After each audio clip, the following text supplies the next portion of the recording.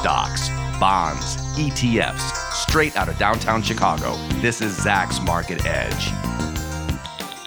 Welcome to Zacks Market Edge, the podcast about investing in your life. I'm your host, Tracy Reineck, and this week I'm joined by Zacks Chief Equity Strategist, John Blank, who also just happens to have a PhD in economics, which we need right now.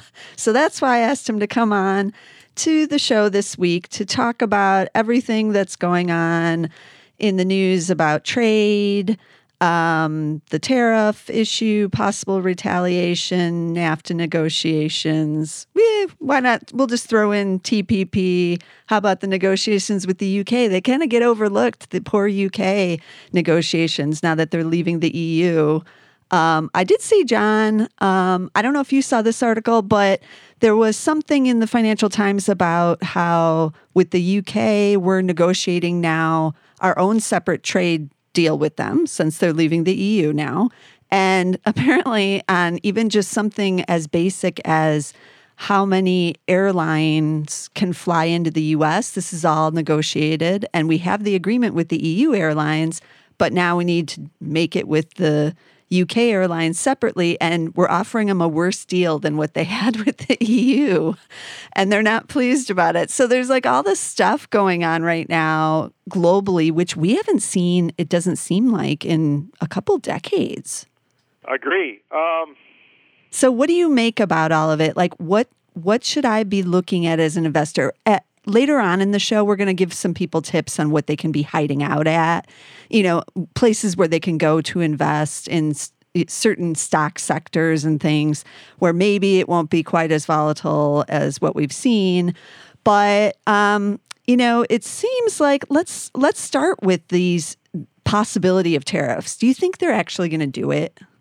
Well, Tracy, let's take one step back here and ask ourselves a biggest question of why are we here? Why are we here? Why we're here is sort of different. A different answer comes from a different point in time, generationally speaking. I mean, if you're 20, you lived in the infotech world and the cell phone world and the wireless world your whole life. If you're my age, you lived in it half the way, but the other half of the way was an analog world where you read books and made phone calls on corded phones, and there was no real noticeable internet happening up until 2000. And then you have the people who are older than me who are completely left astray and siloed by all of this change, and are frankly quite threatened by it. And the problem we're having in the UK and the United States, and frankly Italy too now, is electoral systems, because older people vote more than younger people, are out of step with the people and the economy and the times. And so what happens here is we're getting an amazing array of reactionary decisions, reactive decisions that are based on some misguided notion of returning to an earlier state that is really a nostalgia because the underlying economies are long since gone. And the younger people understand that, and they have no nostalgia whatsoever, but the older people really do. Yeah. And that's the problem right now, is really what this is a end of an era versus the beginning of one. It's a lot of older people in power in England and the United States, parts of Italy, even Germany, who have this nostalgia and are feeling the need to rectify some set of rules around bringing it back. And so the tariff decisions are classic because they're tariff decisions that are not on semiconductor chips or lasers or robotics or 3D imaging or whatever, internet stuff, social media. None of that is being even thought about or even talked about because it's a younger generation thing. What's going on is steel. And if you were the President of the United States, who was in his 70s, young 70s, U.S. Steel in the late 50s was a giant company with several 100,000 employees. And U.S. Steel is basically a rump of what it used to be. And so I from their saw perspective, on that angle, John, I saw some interesting numbers about like the sheer number of people who are working in the steel industry. So right now we have about 140,000 only in the industry. And interestingly, back the last time we tried steel tariffs in 2002, which everybody's talking about again, those were the Bush administration tariffs. There were 187,000 employed. So we're already down 47,000 just in the last, decade and a half since those last tariffs. So yeah, it's a fairly small industry. Yeah, just to give you an idea, U.S. Steel in 1943 had 340,000 employees. Wow. Wow. One company. Yeah. 1943, 340,000 employees. Yeah. So, like I said, they tried these tariffs in 2002 or something similar. It was more specific back in 2002. It was on like certain types of products, like a certain percentage of tariff on sheets versus bars and rods. They didn't go after, they didn't do a blanket thing or just say, coming from certain countries or that kind of thing. And the price of steel rose 68% within 3 years after those tariffs. So is that something we could see again, or as conditions are a little bit different now, right, than in 2002? Well, here again, this gets into the time in 2002 was early infotech. So yeah, the world, these companies actually can be producing the same amount of volume with less workers now. Right. But also make up a smaller percentage of the economy because so much growth has happened away from them. So the answer now is steel in the United States is being used for the things you brought up, and this tariff situation in 2002 is fresh, not in the minds of voters so much as it is in the minds of places like the EU and Canada and Mexico and Brazil and South Korea, where all the importing of steel to the United States now is happening. 30% of steel comes from those big countries. So the problem here is that the 2002 thing left the lawyers and the economists that work in these governments a template for how to handle the United States in a situation like this. And it's what we're seeing is kind of a replay of those, an update and a replay of these templates all over the place. So the real issue here is when you put Canada, South Korea, Japan, Brazil, Europe, and all these countries up against yourself, this is sort of not actually achieving much at all with the people you want to achieve something with, which might be China, and you're attacking your allies, which is not supposed to happen because this is a national security issue, but you're hurting your allies while you're trying to help yourself. So externally, it makes no sense. It doesn't target any goal you have with a huge deficit with China, which might make some sense. And it's divisive because you're going to get them to target the Republican leadership, Harleys in Wisconsin for Ryan, bourbon in Kentucky for McConnell, blue jeans out here in California to take on McCarthy, who's in Bakersfield. And these things happen just like a template. So it's all going on. It's going to go on for quite some time at this level. And it's just a matter of what happens in the White House with this whole situation, and that's not a good situation to be asking for reason to come from. Right. And how does this influence NAFTA? So I know President Trump, he tweeted out about how he would exclude Canada and Mexico from these tariffs if, they conceded on some other points on the NAFTA negotiations. Is NAFTA... it doesn't get much play, I feel, in the media because it's kind of boring. Like they've been in several, I think they're in 6 or 7 rounds of talks now. 7 rounds, yep. 7 rounds. And so the media doesn't really pay much attention. I feel like the American public isn't really caring. And why should they? Like these are just negotiations going on in various, capitals. And until something's actually decided, then everyone will care. But what should we be watching with NAFTA now? Because it has been going on a while now. Yeah, well, first of all, I think the number of repetitions of trade talks is a strategy in its own right. It's called slow walking a decision. So you're just going to drag it out as long as you can. I think the Canadians and Mexicans are basically deciding to slow walk it past the midterms. Okay. So I think NAFTA was not going to happen in any meaningful way until after midterms, because the slow walking is going to be the strategy of the Mexicans and the Canadians. The thing about the tariffs that you throw on steel and aluminum, Trump's doing this art of the deal thing where you create all this anxiety and bring people, then take back something and try to get something for it. The problem I have with that is I don't actually think people like to be bullied. Yeah. And this is kind of a bullying tactic, and I'm not sure that being reciprocal, responding to bullying is a good strategy from the other perspective in this type of situation. Problem he's having here is he's thinking about it in a business negotiation where companies have, a certain shorter timeline and less resources. Governments have infinite times and infinite resources in these responses. They'll just slow walk it. So I think, again, we're seeing a mistake on the part of a lot of the people who support the president in thinking that business and government are the same thing, and getting some business leadership will help this out. Trade deals are notoriously complex.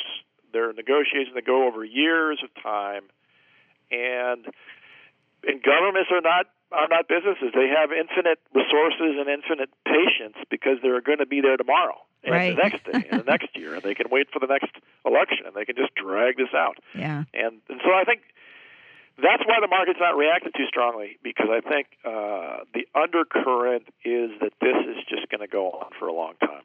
Okay. What about any kind of inflationary pressures with any of these tariff issues? Obviously won't happen until if they do it or that kind of thing. But, I saw the video of Commerce Secretary Ross holding up the can of the Campbell soup saying it won't, it's like 1/6 of 3 cents or something is the price of steel in that can. So you're not going to see it on the store shelf. And so he was kind of mocking that whole thing that all these products could see price rises. But should I be worried about that this is going to add to some kind of inflationary pressures? Well, here's the problem with Wilbur Ross's analysis. He took, you think of it in a value chain where you start with raw materials, you move through intermediate inputs to final goods, which final goods are goods like soup cans and aluminum cans and pop. But in a value context, the way it works is you get the aluminum and you process it somewhere, you put it into a machine or machine tools, and then they create the cans of pop, and that's a final good. The mistake here is that people who have the high use of the high alloy content steel, the really sophisticated stainless steel, and the really sophisticated aluminum ingots are the machine intermediates, right? The machined intermediates, where a plethora of these small, mid-sized industrial capital goods makers are heavily reliant on these types of very refined inputs. So his analysis is too far down the value chain. Okay. Because down the value chain, it's basically pop you're buying, not a can. When you're buying a machine that's 70% aluminum, the value content is heavily aluminum, and the price can go up dramatically. Yeah. And that is the inflation that you have to worry about, capital goods inflation. Okay. And why that matters is that can crimp the very capital investment you're trying to create in an economy like this. Is you're putting the pressure on the intermediate goods to swallow that price, because their content is so much higher and more central to their good, and they create inflation, which then causes any of the capital investment in unit terms to go down because those prices rise. So you say you buy less capital goods because they're higher priced, and that's where this thing doesn't work from a growth perspective, because the capital investment becomes too expensive. That's how I would phrase it. So it's a PPI, not a CPI, right? He took this CPI approach. I'm thinking of it in a PPI approach, producer price index. Yeah. Okay, that makes sense. That's a lot clearer. Okay, so let's say, we get no real answers on any of this, or it keeps, they're doing it, they're not doing it, or, But just slow walk it, right? It's yeah. You and me talking about this for the next year until we give up on it. Right. It could be.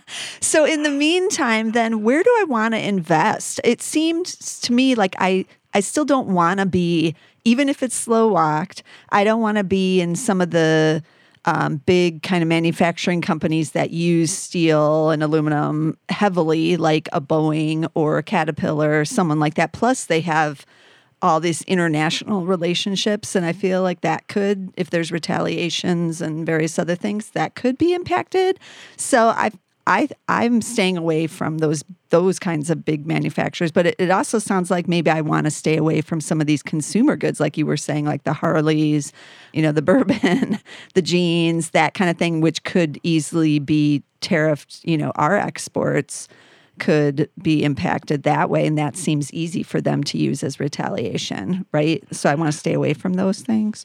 I would think those are decent ideas. I mean, the problem here is how much is the market already incorporating what you're talking about, because we're not the first people to talk about it. Right.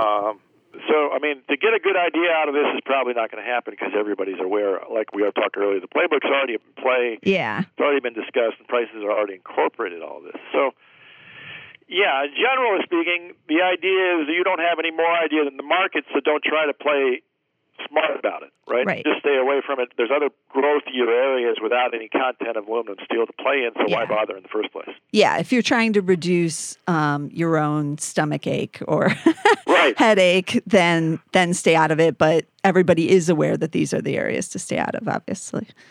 Yeah, and then the other thing is, like, for example, I have put Vale, the Brazilian iron company, and it's Zach's number one ranked stock. It's basically shipping iron ore to China, has for throughout its history, and there's an overread here that the end market for steel is $36 billion, and that's 30% of that is imported steel. So that's 30% of $36 billion is basically $10 billion, of which Vale probably does very little of that, right? Okay. And so the other thing is there is a play, I think, in international materials companies that are basically going to get the scene one, scene them all treatment. They'll get sold off in this sell-off, but they're probably going to be fine and rebound pretty well. So I would think you could play a contrarian out there, but if I were to be contrarian, I would stay in international material markets, major producers who are already attractive stocks to begin with, whose end markets are basically not the United States at all. Right. And those stocks were basically already out of favor. I don't know many people buying the Vales of the world right now. So that is So that's why I think that's why I haven't gotten rid of it, because I think it's 11 PE. It's a big Brazilian stock, a lot of indexes. They make $1.40 in earnings. The stock's $13 or whatever next year. I say to myself, I just don't see this as being an issue for them, and I think as time rolls on and the slow walking gets up, they'll be fine and they'll rally. Okay. Right? Do they just have the ticker Vale, V-A-L-E? Is that their ticker too? Okay. Yeah. Yeah, I haven't looked at that. The other one is like ArcelorMittal, like the big steel producer, right? They're in 60 countries. 60 countries. So, I mean, this type of company, how are they affected by this? If you ask yourself that, I just did. Yeah. Very complicated answer, right? Because a lot of it will be domestic production that's been matched to avoid shipping, because these steel's heavy, and you basically produce where your end markets are, and you have 60 plants for the end markets for 60 end markets, and they probably are so diversified by end market that their only hit will be on the plants they have in the United States, which they may just shift production in the United States and as opposed to shipping in, and they'll work around it, because that's their whole plan, is to have so much production in so many places that they'll be fine. So the answer is how is that type of stock going to work? I don't think there's a quick answer to that, Tracy. No. Other than I'd probably just stay away from it because I don't understand it. Right. Well, that's always a technique, I feel, for investors. Just don't go in that direction. Yeah, I think you can talk yourself into being a genius here, and you can be dead wrong a lot. Yeah. Yes, for sure. That's why I kind of like some of the ones that aren't related at all to the materials. So just to hide out in, even like the Chinese internet stocks. I mean, what's going to happen to them if there's some kind of trade war going on? I don't know. They're mostly domestic China, and they don't sell anything except the internet. That would be like Tencent, which has the WeChat, which is China's Facebook. So that ticker is TCEHY. I do own that one myself.